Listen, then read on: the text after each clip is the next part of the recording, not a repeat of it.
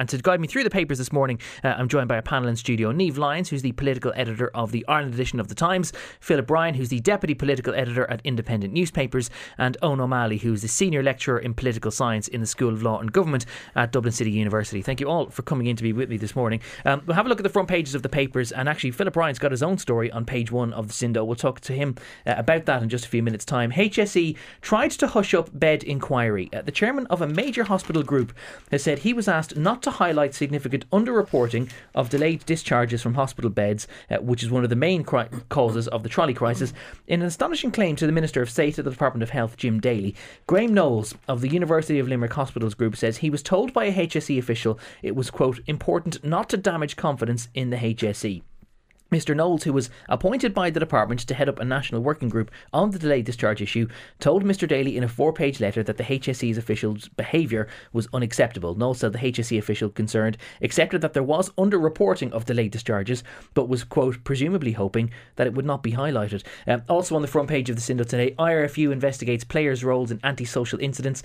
Brendan Fanning reports that rugby authorities have launched an investigation after 2 alleged incidents involving Leinster rugby players celebrating their Pro 14 title win last weekend. In one of the alleged incidents last Sunday, a Leinster player is claimed to have urinated on the leg of a man while standing in a packed Dublin city centre pub. Stop your tittering in the background there. That was a very serious incident for whoever was on the receiving end of that. We'll talk about that perhaps a little later on.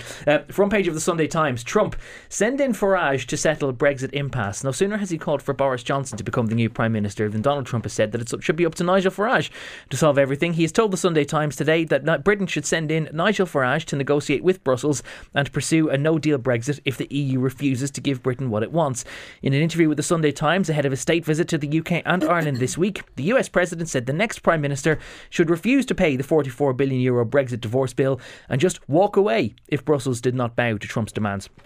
Also on the front page of the Sunday Times today, O'D rejects charge of anti-Semitism from Shatter. Willie O'D, Fianna Fáil's social protection spokesman, has rejected, quote, an unfair charge by former Justice Minister Alan Shatter that he used a, quote, anti-Semitic depiction of Jewish people in a speech in the Dáil 5 years ago. O'D, a former Defence Minister, said the claim in Shatter's new book, which is entitled Frenzy and Betrayal, The Anatomy of Political Assassination, he says the charge is a leap of imagination that few people other than the former Fine Gael TD would be capable of, and has called on him to withdraw it.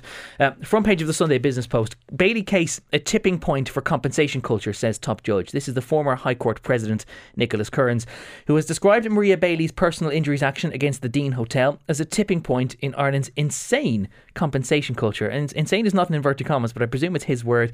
Criticising the slow pace of reform that has led to businesses closing in the face of crippling insurance costs, Kearns, who has chaired the Personal Injuries Commission, has told the Sunday Business Post that the abandoned Fine Gael lawsuit speaks for itself. Also on the front page of the Business Post today, the Department of Finance has warned that carbon tax refund could be the same for every single household, regardless of how much pollution it's causing. Now, Leo Varadkar had expressed a hope that households with low carbon lifestyles would be able to benefit more from some sort of carbon check. But the Department of Finance has now warned that it may not be possible to adjust the carbon tax refund based on factors such as the number of people living in every house. It says that varying the amount may not be practically feasible from an administration perspective, which opens up the prospect that some households burning coal could get exactly the same refund as those who are already using more eco-friendly heat pumps and solar panels. Front page of the Mail on Sunday, finally a bit of a look back at last week's elections. Poor election hits Fine Gael's belief in Varadkar, according to John Lee and John Drennan. A number of Fine Gael ministers and TDs believe the promise of an electoral bounce made by Leo Varadkar in the 2017 party leadership contest has proven false. It comes as the Taoiseach is left to grapple with the toxic fallout from his first national election campaign and calls for a reshuffle, which so far he has shied away from. Party discipline has become a topic of considerable discussion among the rank and file and the officer class in the government party.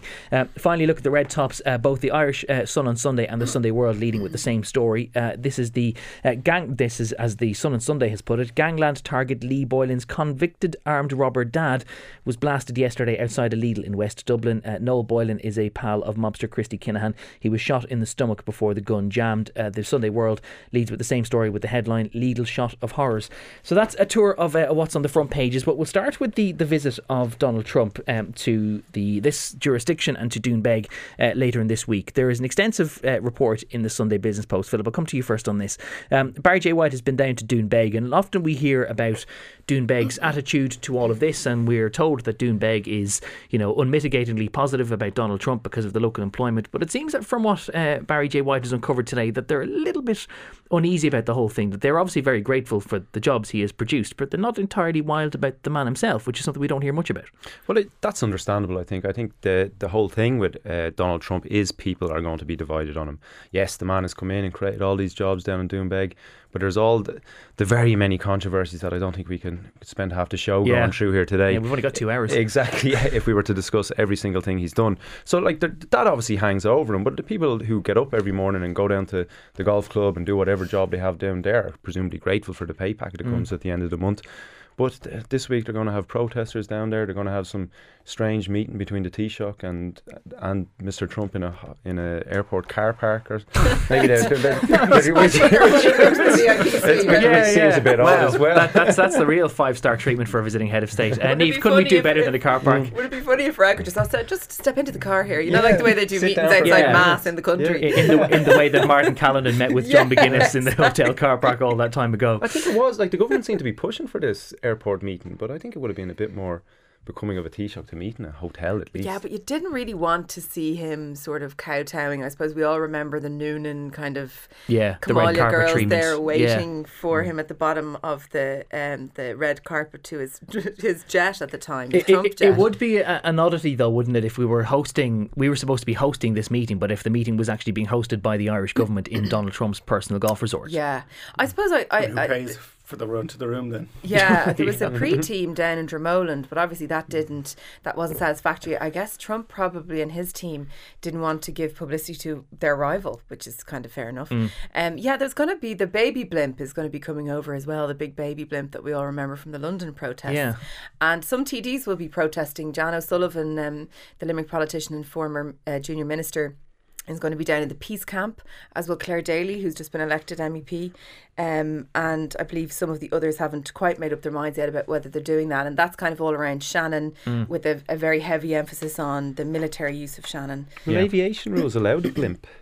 That's a good question. Where do we know where the blimp is actually supposed to be floated or hoisted in some way? Yeah, and that's a good while away from where they're going to be. But I suppose there's going to be a ring of steel, the likes of which we've probably never seen, even with the Obama visit. I remember there was SEAL teams going down through drains underneath Trinity College before Obama's visit, and he was only here for a few hours. This guy's here for a few days. But I think keeping him sort of sanitised in his campus will also help, because you just literally won't have access to any part of that. You mentioned that it's a sort of protest, or an operation, a ring of steel, the likes of which we've never seen. There's a fair chance that very few of us will actually get to see it because of how well closeted he's going to be for the whole thing.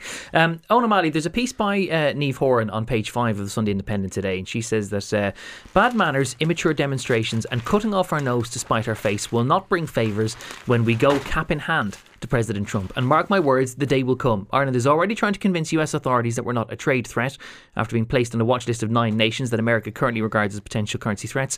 We have so many US companies located here. The last thing we would want to do is provoke a backlash. Would it have hurt so much to go to the President's resort when talking about $1 trillion issue? Niamh Horan is obviously a big fan of Trump, and obviously we don't want to deliberately insult the leader of a country that we're trading with. But although there are as many American jobs in America supported by Irish firms than there are the other way around. Nor do we.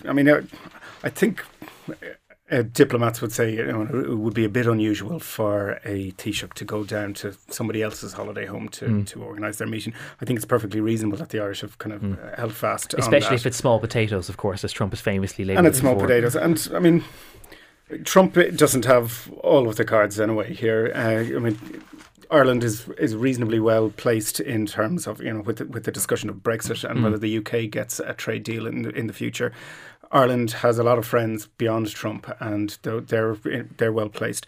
So I'm not sure that we need to.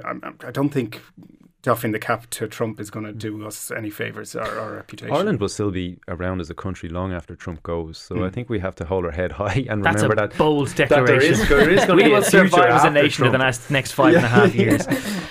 What do you think, though, Philip, not only about the optics of the whole thing, but the general sense that because this meeting is now happening in Shannon Airport, when we know privately that Donald Trump wanted to have the convenience of having it hosted in Doonbeg itself, you generally get the vibe that Donald Trump sees this leg of the visit. That one thing about doing a state visit to the UK and having all of the, the formalities and the black tie dinners and the champagne and all of that sort of stuff, even though he's a teetotaler himself, but that the Irish wing is just a dreadful inconvenience, and that he wanted to stay in Doonbeg as his base to go to Normandy, and the idea of having to meet anyone or do anything while he's here is just a monumental pain in his backside. He just wanted to visit his holiday home while he was in an area doing business, and that's all we are. So the car park meeting is just that. It's just something, well, I'm in Ireland, I better meet this guy. The main thing is... Are we genuinely talking about a car park meeting, by the way? Is that the know, actual venue? It's become the truth now. It's the Saipan of car park meetings. We couldn't find a proper venue, so we're just having it in a car park. Well, like if we look at as well the tension the last time the Taoiseach and Donald Trump met, in the Oval Office. I think they crossed paths in France for Armistice Day as well. But, the whole meeting and the awkwardness that people might not know this when they see the pictures come back on Paddy's Day. But when they're sitting there for the shots in the Oval, they haven't actually had their meeting yet. Yeah. And it has never happened before when questions were thrown. We always kind of go, coming to Ireland, blah, blah, blah. Yeah. But Trump went into a full press conference because that day he was looking to divert from something else that was happening. And he was asked a lot about trade with the EU and trade with Britain. And it sort of plays into what's being said on the front page of the Sunday Times today.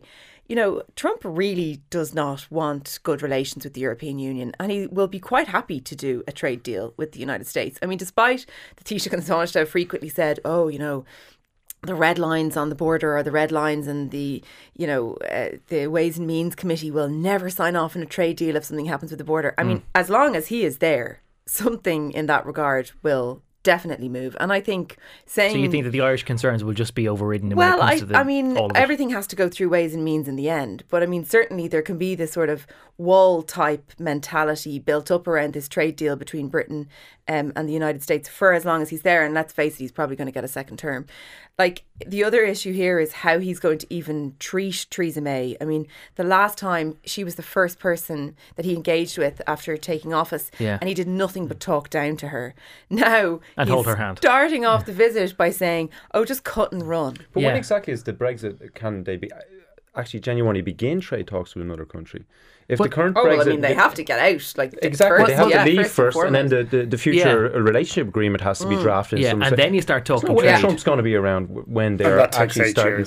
Realistically, he'll be long gone. Trump will not be there. Happens. I'm not sure it's. Well, then on that note, then, and Niamh, you mentioned the Sunday Times piece in which, as I said in the introduction, that only a couple of days ago, Donald Trump was openly calling for Boris Johnson to become the next Prime Minister, and yet now to the Sunday Times he's calling for Nigel Farage to be given control of the whole thing. It does raise a question, Philip, as to what use the meeting might actually be anyway, because as was said 3 months ago when Leo Varadkar met Donald Trump in the Oval Office, his mind is sort of made up on Brexit anyway, and that we're not really going to change his mind. He might recognise Ireland's position, but he's not going to sympathise with it, and that there's very little you can really achieve in that sort of meeting. I think with Trump, the thing is to always ingratiate yourself to him, make him feel that you do like him, and anyone that does that seems to kind of get a little bit of plumazing of him, a little tickling of the chin, and he's yours. That's what we're going for, isn't it? Yeah. But you can see the guy. Exactly. Just humour the man. Humour him. That's the actual. And he controls the biggest nuclear arsenal in the world, and we should just humour him. Because even when you look at Boris went out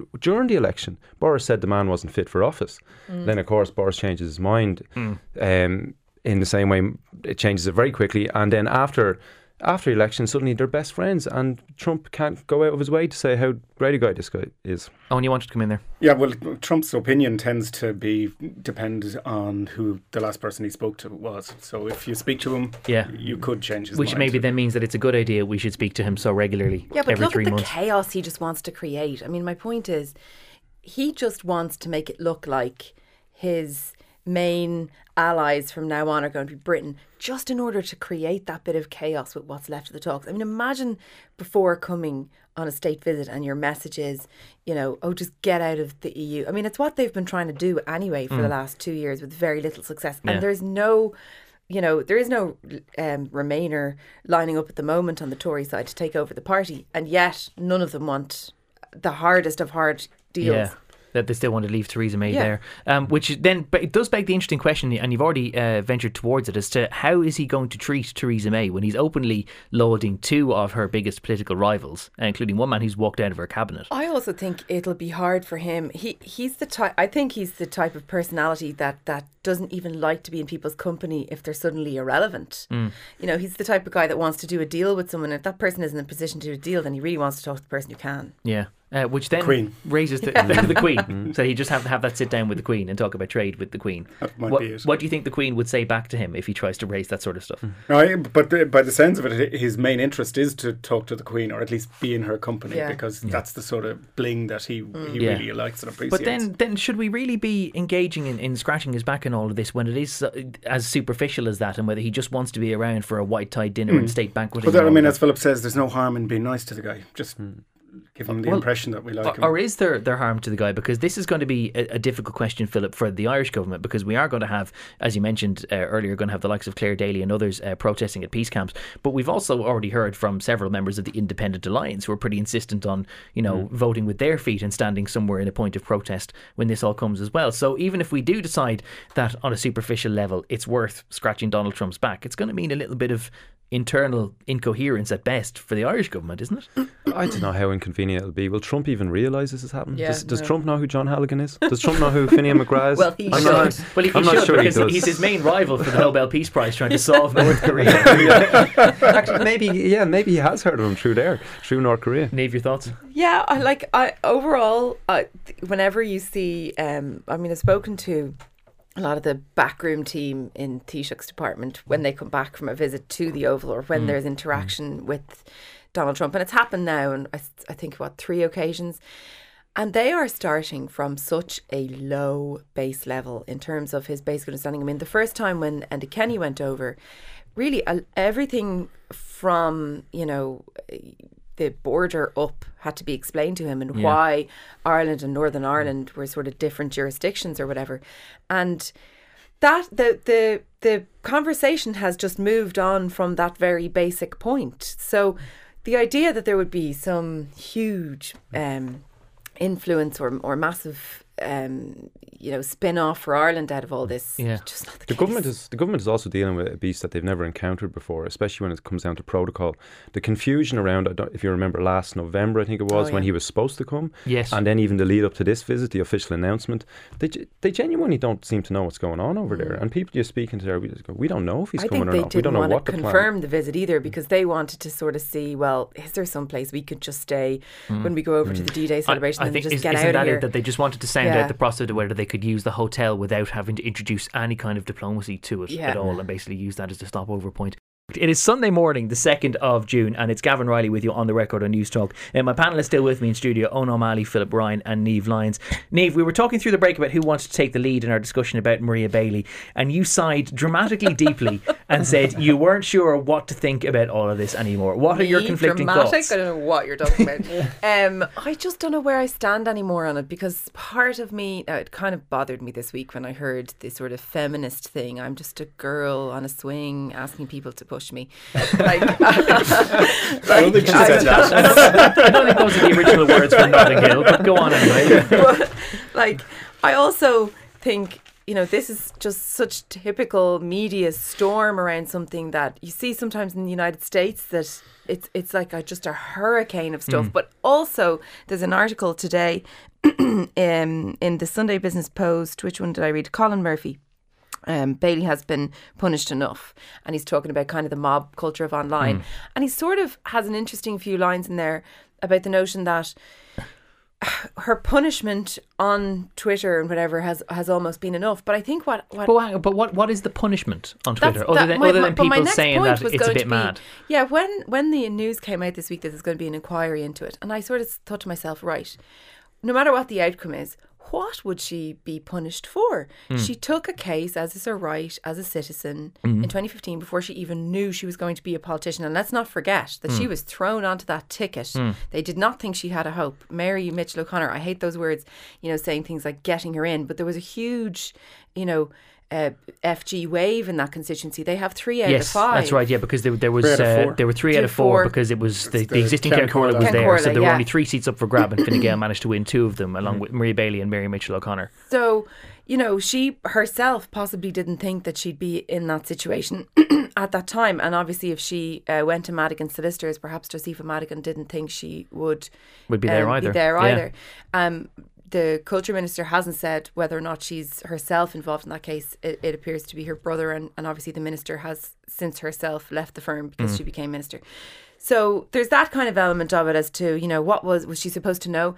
Then I suppose when you see the rise and the fact that claims issue and the insurance issue were the underlying issue of the election, I wasn't expecting that myself at all. I heard a few different radio shows about people calling in and anecdotally speaking about kind of creches. Just who saying weren't that she able was a to, drag on the ticket somehow. Well, no, that they themselves weren't able to keep their businesses going and that people were going to the wall. And I suppose it would take someone able to very well see around corners within Fine Gael to look at something like that and to kind of say, hey, listen, if that's still live, cut it. I think perhaps we've been done a disservice then by not allowing this thing go to full trial. And if Maria Bailey did feel, and does seem to feel, judging by her interview last Monday, that she did have a case, she had a genuine case, well, maybe she should let it go all the way to trial then. Maybe she should pursue this case. Maybe she thinks that she couldn't get a fair hearing because of the coverage of newspapers like your own. Well, that's casting aspersions on the judiciary there, Gavin. I think because if it goes to the court, they should rule on it, and they should look at all the evidence, and they should look at the evidence which the Irish Independent meticulously uncovered around some of the comments made in her legal documents around not being able to run for 3 months. Then it transpired she was able to run 10k in under an hour, within a week or two of this. There's lots of questions. She wasn't willing to answer any of these questions, of course, when she was asked a lot of them on the Sean O'Rourke show last week. And she did insist as well that she only wanted her medical expenses, but if that was the case, then she was in the wrong court. Going to the circuit court would have meant that there was a minimum settlement of 16,000. Yeah, instead of going to the district court, which has that lower jurisdiction. But on the election side of things, I think the Fine Gael are traditionally the party of the small and medium enterprise, the small business person and the big business person, I suppose, in some respects. And it did hit that vote because these are the companies that are dealing with people who are making these claims. And I'm not saying Maria Bailey's was fraudulent or not. We can't tell anymore. We'll never know. Because it'll never be sound. And I think Heather Humphreys said it quite well in the Dáil during the week. She was kind of saying, like, you fall over in the yard, you get up, you dust yourself off. But there has become... and it was something I remember speaking to Leo Varadkar about when he was in opposition ages ago. There was an actual physical calculator that you could go onto on the small claims website, and you could look at the price of what you'd get if you hurt your finger versus what if you broke your back. But it's basically, that's the book of quantum, basically, isn't it? Like, it is public domain stuff, isn't it? But if you were to sue for every bump and scratch you got on a night out, she'd be a millionaire. The one thing that I found sort of baffling about Maria Bailey's ill-fated interview earlier this week was that she could neither explain why she was taking the case, i.e. why she thought the hotel was responsible for what had happened regarding the swing, but she also then couldn't explain why she was withdrawing it, because when she was asked why she was withdrawing it, she said, judge and jury and executioner, but yet she couldn't talk about certain matters on the premise as if they were still sub judice, which kind of confused me as well. So I think she was always on a hiding to nothing, because if she couldn't explain why she was taking it nor why she was dropping it. And now it seems that Fine Gael, Leo Varadkar's decision is almost to have some sort of internal show trial on this, where they will have an appointed, a Fine Gael friendly barrister, presumably of some description, appointed this guy to look through the documents and actually to play out the court, which is a strange kind of... What do we think the logical conclusion of it will be? A rap on the knuckles, lose your committee thing? I mean, why can't the Taoiseach just do that himself and make his own decision? I think to get back to your earlier question, just before I bring Owen in on this, when you're asking what exactly can Fine Gael do for her, because being a PR shambles is not a disciplinary offence in and of itself. I put that point to a couple of Fine Gael figures during the week, and the response that I kept getting back was that if they can somehow prove that some sort of knowingly wrongful or false declaration was filed to the courts in the course of all of this, like for example her declaration that she couldn't run for 3 months, only then to discover that she was running within 3 weeks, that if they uncover sufficient evidence for that maybe they can charge her with bringing the party into disrepute and use that as a way of deselecting her. And there'll be no shortage of candidates Jennifer Carroll McNeil up in that neck of the woods did extremely well, putting forward their hands to be put through for that. Owen O'Malley, what do you make of all of this? Because obviously there is a certain legitimate amount of people pointing and laughing and saying the absolute state. And yet there's also maybe an unhealthy quotient of people pointing and laughing and saying the absolute state. And that it can feel like a bit of a mob mentality even when some of the justification is justified. Yeah, it must be awful for her. I'd hate to be her in the last couple of weeks. But she has shown exceptionally poor judgment. So whatever she had done in terms of making the decision to take the case and proceed with the case, the decision to go on that interview and to take the "I'm the victim here, Sean" attitude showed exceptionally poor judgment.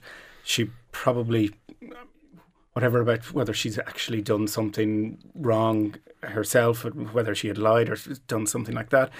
If I were in Fine Gael, I'd want her off the ticket. It won't do them any good to have her on the ticket, and there's a ready-made candidate there who can sit in. I was kind of interested about what Nicholas Kearns, the former president of the High Court, had he was commenting in the front of the Business Post today. I mean, he said it was kind of a tipping point for the Compo culture. And when people kind of point to a culture of something, I'm always a little bit sceptical, because cultures usually emerge because there is some sort of structure in place that enable that. And so what is it that gives us this Compo culture? Is it because the law is deficient? Is there a problem that it's too easy to sue places? A lot of people kind of say, it's the judge's fault. Lawyers say it's not, it's the law's fault. Unfortunately, Nicky Kearns didn't actually pinpoint where the problem started from, but it might be useful for Fine Gael, rather than doing a little trial of Maria Bailey, to actually get a few people together and consider that and what the problem is. But won't it be interesting now the next time the Taoiseach is standing across from Mary Lou MacDonald in the Dáil and attempts to call her scripted and attempts to kind of talk about how that party handles its disciplinary issues. I mean, this and the whole question of kangaroo courts and parallel justice systems. This was an instance where the Taoiseach could have taken control of the situation himself. And, I'm not talking about summary justice, but I am talking about, talk to her, talk it out and do what you feel you need to do from there. I don't know how many people with legal backgrounds were involved in Sinn Féin's that's a point that we might allow rest for another time. But I do think it's an interesting point, though, what you mentioned, Owen, about the whole question mark of what do you do? I think that there's a really, really interesting point, Philip, that you made.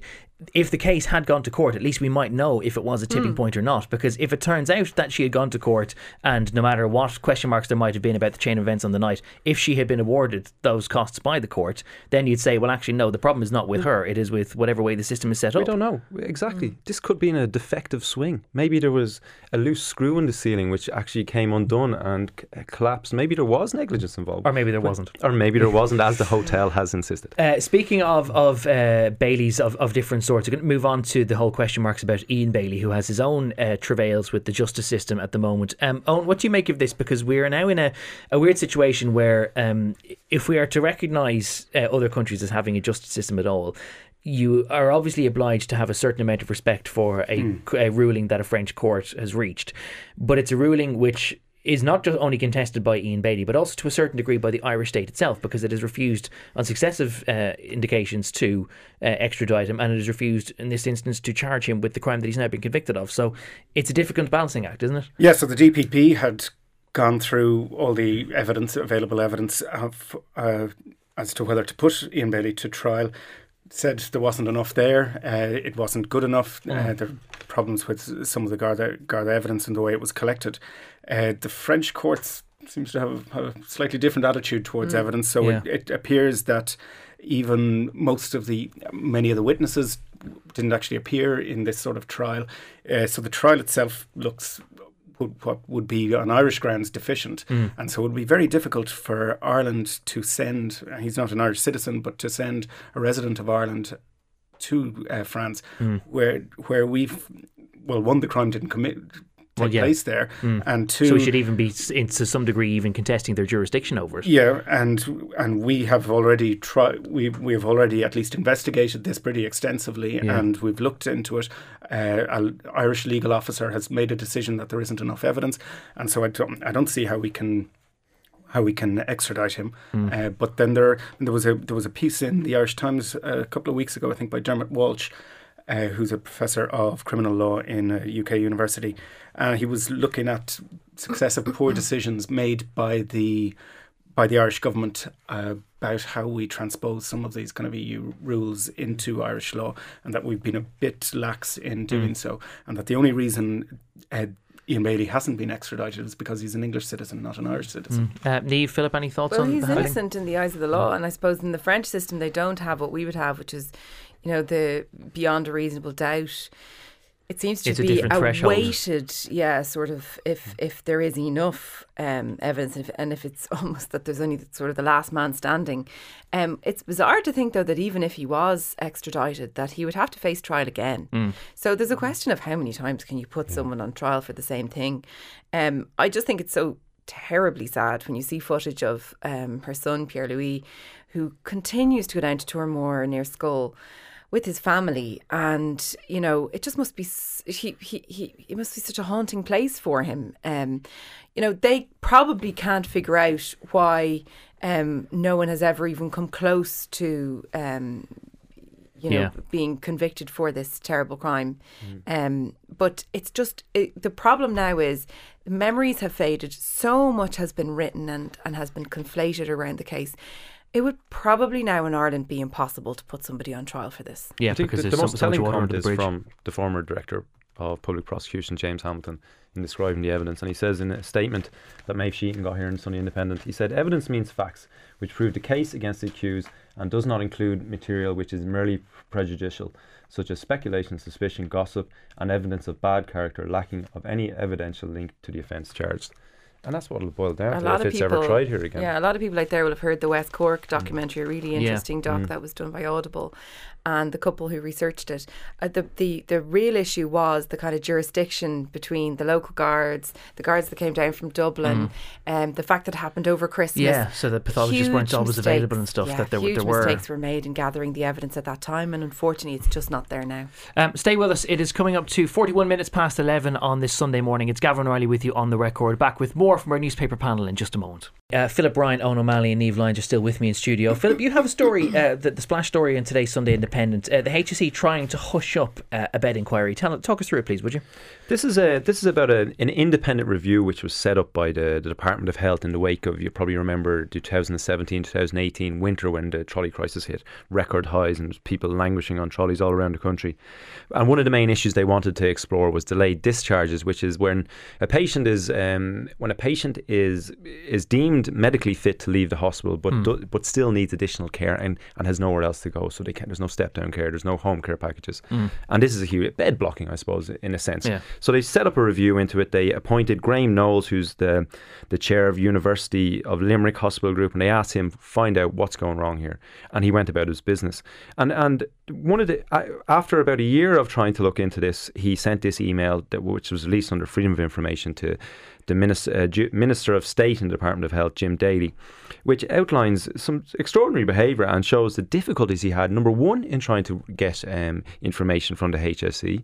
He struggled to get any reports or find any data that he could actually use. And number two, when he did find that the information he had was hugely underreported and the figures that were being published just did not reflect the reality on the ground, he had... So the HSE's own official figures dramatically understated the extent of the HSE's own problem. Yeah, and which are given to the ministers every day and are used as the basis for making policy decisions. So the HSE was allowing ministers to make policy decisions perhaps on the basis of wrongful data because the problem was much more acute than ministers were being let on. Possibly in that sense, but without making too much excuses for them, I think it was because there was no national set guidelines for recording. It was one of the issues. But the more extraordinary thing that happened in the midst of all this was when he discovered this, he got a call from a senior HSE official, he says anyway in this letter, who asked him not to highlight the fact that the underreporting was there, to maybe when he is publishing his final report, maybe put that to the side. So the quote is, he says, is because it was important not to damage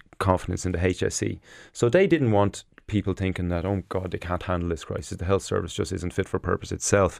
Could you please just maybe put that to the side? Thankfully, he fought them on it and he was able to put out the figures. But it's an insight into some of the culture in what seems to be in the HSE and the Department of Health. The thing that I don't entirely get about it, I mean, well, I do get it to a point, but I'm not sure what the HSE intends to achieve by asking people to downplay the whole thing. Like, what is it that they're necessarily scared of? Because if you highlight some sort of shortcoming where they can then make a claim for more resources, surely then the HSE doesn't come out of it all that badly. They just say we're underfunded. So I don't really know what the HSE is trying to get at. I think it's public opinion as well that there's people fear that they mightn't trust the health service in itself, that there is that issue involved. You saw it a little bit with the cervical check scandal, where that issue of undermining confidence in the HSE and the HSE's programs is detriment to supplying a good service. So I think that kind of ties into this as well. Yeah, it's fascinating stuff.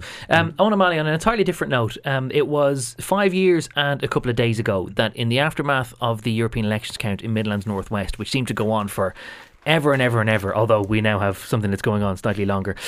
When there was a count between Thomas Byrne, Patrick O'Gallagher and Marion Harkin, I was doing a news piece and I got in touch with you as a political scientist to say, is it maybe time that we thought about reintroducing e-voting or examining that whole question again, because we shouldn't be allowing seats to be decided on small margins, which could be the result of human error.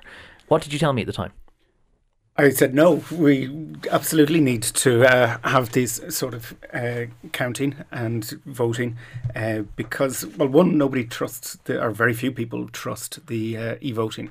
It was investigated and there were serious problems with it. That's not to say we couldn't come up with some different system of e-voting. We could come up with some. I think people like to have a paper and pencil and know that when they put something in the box that if something goes wrong, it can be, we can always just open up again and count them again and count again, and if we have to count again, and we will make mistakes, and there will be literally hundreds of mistakes that are going to be made, but those mistakes tend to cancel each other out because they're random mistakes, and so it tends to work. We've seen in this local election a lot of times where a count came down to one vote, and obviously those things have been recounted. Now in the Ireland South constituency, we have a pretty big gap between two candidates. But we've never had such a big pile of ballot papers to get through. Yeah, so it's 700,000 ballot papers, and so it does.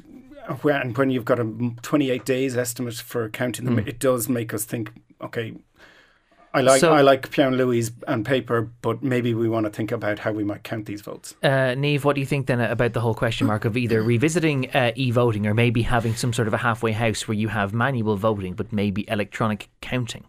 Yeah, I mean, if anyone has used the lodgement situation in the bank recently, you stick your check in and it reads your check. Yeah. I wonder whether that actually might end up being slower if you didn't have enough people to kind of or if feed you've got into 23 that sort of preferences system. to double check when you're feeding it in. But like say the problem with e-voting the last time was that it just spat out the 4 winners of the seats, and those people were then just read out in Dublin North, and that was seen as being almost a bit too cruel, like the people weren't prepared for it. So obviously we could see the data, you know, as to where the transfers came and whatever. There was also a bit of concern about could these machines be hacked. Like, I only know this from buying a baby monitor in the last year. Unless something is connected to Wi-Fi, it can't be hacked. Yeah. So obviously there would be a way of protecting machines like that. I would be reluctant to go away from the pencil and paper because I think it is the most honest possible way and kind of the least flawed way of voting. And I suppose when you see though that down in Ireland South there were 40,000 ballots that had discrepancies and 25,000 of those were blank. Yeah. That means people just took the thing, didn't really know what to do with it. Well, there's also the huge fallout from that Kiley ruling in the Listowel ward 5 years ago, where it used to be the case that a ballot paper that started with a 2 because someone had put their 1 on the other sheet, that a 2 was valid. Now it's no longer valid. Philip, what do you think, that maybe some sort of a halfway house, maybe not e-voting but e-counting? Well, it is 2019 and we talk to our friends on the internet, we do our shopping on the internet, and we're still faced with these lengthy ballot papers. Estonia casts its votes on the internet. Yeah, I think it is time to move towards that, just for all sorts of reasons, and mostly for convenience. And there's also an argument for our taxes to work a little bit better for us when it comes to voting. Like, there is still this situation where media organisations, the independent newspapers, RTE and others, are forced to go along to count centres across the country, and that should be done as well, to collect these votes and to collect them. But there should be some sort of centralised system whereby when a vote comes in and they're called out by a returning officer, that is on put on some sort of online format which can be easily accessed by not just Yeah. media, by the Yeah, public. and I absolutely agree. I've spent most of my week on Google Sheets, and I like to do it because I like to offer that service. But I'd also like if some You should other sell it form to of the local state authorities. agency Yeah. was actually Yeah. doing it instead of me having to. I mean, one of the problems I think here is when you have 23 candidates, and it just seems too easy to get onto a ballot paper, and that you need 60 people to nominate you. And we could start looking at how do you Psychological assessments. how maybe, yeah. Well, so you mean that. sort of like raising the bar, making it harder to qualify. So you don't limit the number of candidates, but you Yeah, just so make I it mean, slightly harder to for get a there. local election, having 50 or 60 seems reasonable, but for a European election, maybe 60 is too few, and we could ask that if you can't get 250 people to nominate you, Or higher then- again. Look how high the bar is for president. I mean, the MEP role... Not high enough. Possibly not, but the MEP role, the campaign at least, is similar in its scale to the type of campaigning that you have to do. And the candidates have to be relatively high profile. You don't want to make it into something, we all... Well, at a certain point, it looked like someone like Saoirse McHugh might make the cut. But you don't want to see it become the type of race where it's only former TDs who they're kind of trying to get rid of from the Dáil or who want a new job. You do want to see fresh faces coming in. Well, but political reaching parties that can balance. facilitate that. Yeah. It's kind of independents who I'd never heard of before, and I've forgotten their names of now, but there were kind of 5 or 6 of them on the Ireland South ballot paper, and they've done nothing. I'm not quite sure how it served anybody by having their names. One idea that I saw being floated during the week, and I know that this is something that they do in Scotland, but I think this could genuinely work, because I understand. I mean, I would be an advocate for something that makes the whole thing a little less prone to human error, and indeed cumbersome as well. But at least maybe have still have your manual ballot paper, but do some technology like you had said, Niamh, where you have either some sort of optical scanning thing where it tries to recognise what the ballot is, or alternatively have your old school tallying operation on a Saturday morning where everyone stands over your ballot papers and you all look at it, but you watch somebody basically make a digital replica of the same sheet on the paper. So if you've got Joe Bloggs number 1, A.N. Other number 2, that someone punches that in manually, and then you go through the whole rigmarole, but you allow the computer to do the sums instead of having to have this situation where somebody is still there in the count centre on a Thursday morning after working 5 My 12-hour fear days about in a that, row. though, that the civil servant in charge of it would say who's going to check that the things that went through the optical scanner are correct. Like they Well, will the always tallymen. put in another Yeah, layer. that's Well, what the the tallymen tallymen will be able to say whether this adds up or not, and Electoral they Commission. could watch things. Or just an electoral commission. Why hasn't it happened? What's the I know, hold a up? permanent electoral commission is so needed in this country for everything from. I mean, we're in a phase now where we're having referenda like every 18 months. Like we need. Well, we'll have another batch in October Yeah, again, won't we? we really, really need. And also, I think people get so confused. I mean, obviously, in the divorce referendum this time around, people weren't as attuned to it. People saw it more maybe as a mopping up exercise, which is fine. But a lot of people I know went in and got totally confused by the ballot paper because of the Irish. And we need to kind of get real about that. Well, if you didn't know what that referendum was about, and Yeah. you went in and you just looked at the ballot paper, You'd have been totally you knew that it was bamboozled. something about divorce, Yeah. but you didn't know what your yes Yeah. A was. lot of And- people and- were saying to me, Or, you know. am I voting yes or no? I was kind of like, well, that's to do with Yeah. your own personal preference. But most people are going to vote yes. Yeah, and even the fact that there was a public information display thing on every single ballot booth, it still seems to go completely over people's heads. Anyway, are we all agreed that we can just have some sort of electronic counting, but that we can still keep I manual think you voting should be in and leave it charge at of that? implementing it. I put you Your forward. father Head of is the saying- Electoral Commission, I Cav think so Riley. too. I will put my hand up for the sake of public service. Lads, we're going to have to leave it there. Thank you all for coming in this morning. Niamh Lyons is the political editor of the Ireland edition of The Times. Philip Ryan is deputy political editor of independent newspapers, and Owen O'Malley is a senior lecturer in political science at the School of Law and Government at Dublin City University. Thank you all very much for coming in.